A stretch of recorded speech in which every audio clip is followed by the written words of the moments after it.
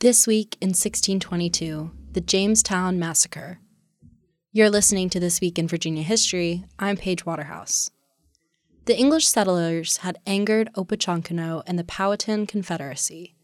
Ever since Pocahontas married John Rolfe, the Native Americans and English had been at relative peace with each other. But then the tobacco trade exploded. English settlers began pouring into Virginia, and they all wanted to make their fortune in tobacco. The headright system allowed them to claim not only land for themselves, but for anyone they also brought over to the New World. Plantations began to push their way up the James River and encroached on Native American settlements. In response, Chief Opechancanough and other allies drew up a plan to push the settlers back and force them to abandon the land.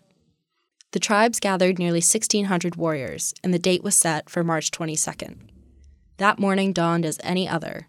Because the English settlements were so far stretched out, no one noticed an increased presence of natives. The English went about their day planting crops and building, but at Chief Opechancanoug's signal, the warriors attacked. At the end of the day, plantations and crops lay in ruin, and nearly a quarter of the English settlers had been killed. The survivors retreated to the fortified Jamestown fort for safety. The attack would begin a 10-year war between the natives and the English. 20 years later, Opechancanough launched a second assault, which began yet another war between the native people and the English. After years of hostilities, Chief Opechancanough was captured. He died at the age of 90 when a soldier in Jamestown shot him in the back. While Opechancanoug's efforts stalled the English expansion and came the closest of all native leaders to defeat the English, in the end, it wasn't enough.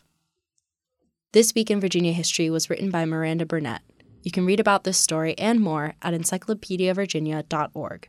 And be sure to subscribe to this podcast at Spotify, Apple Podcasts, and at virginiaaudio.org.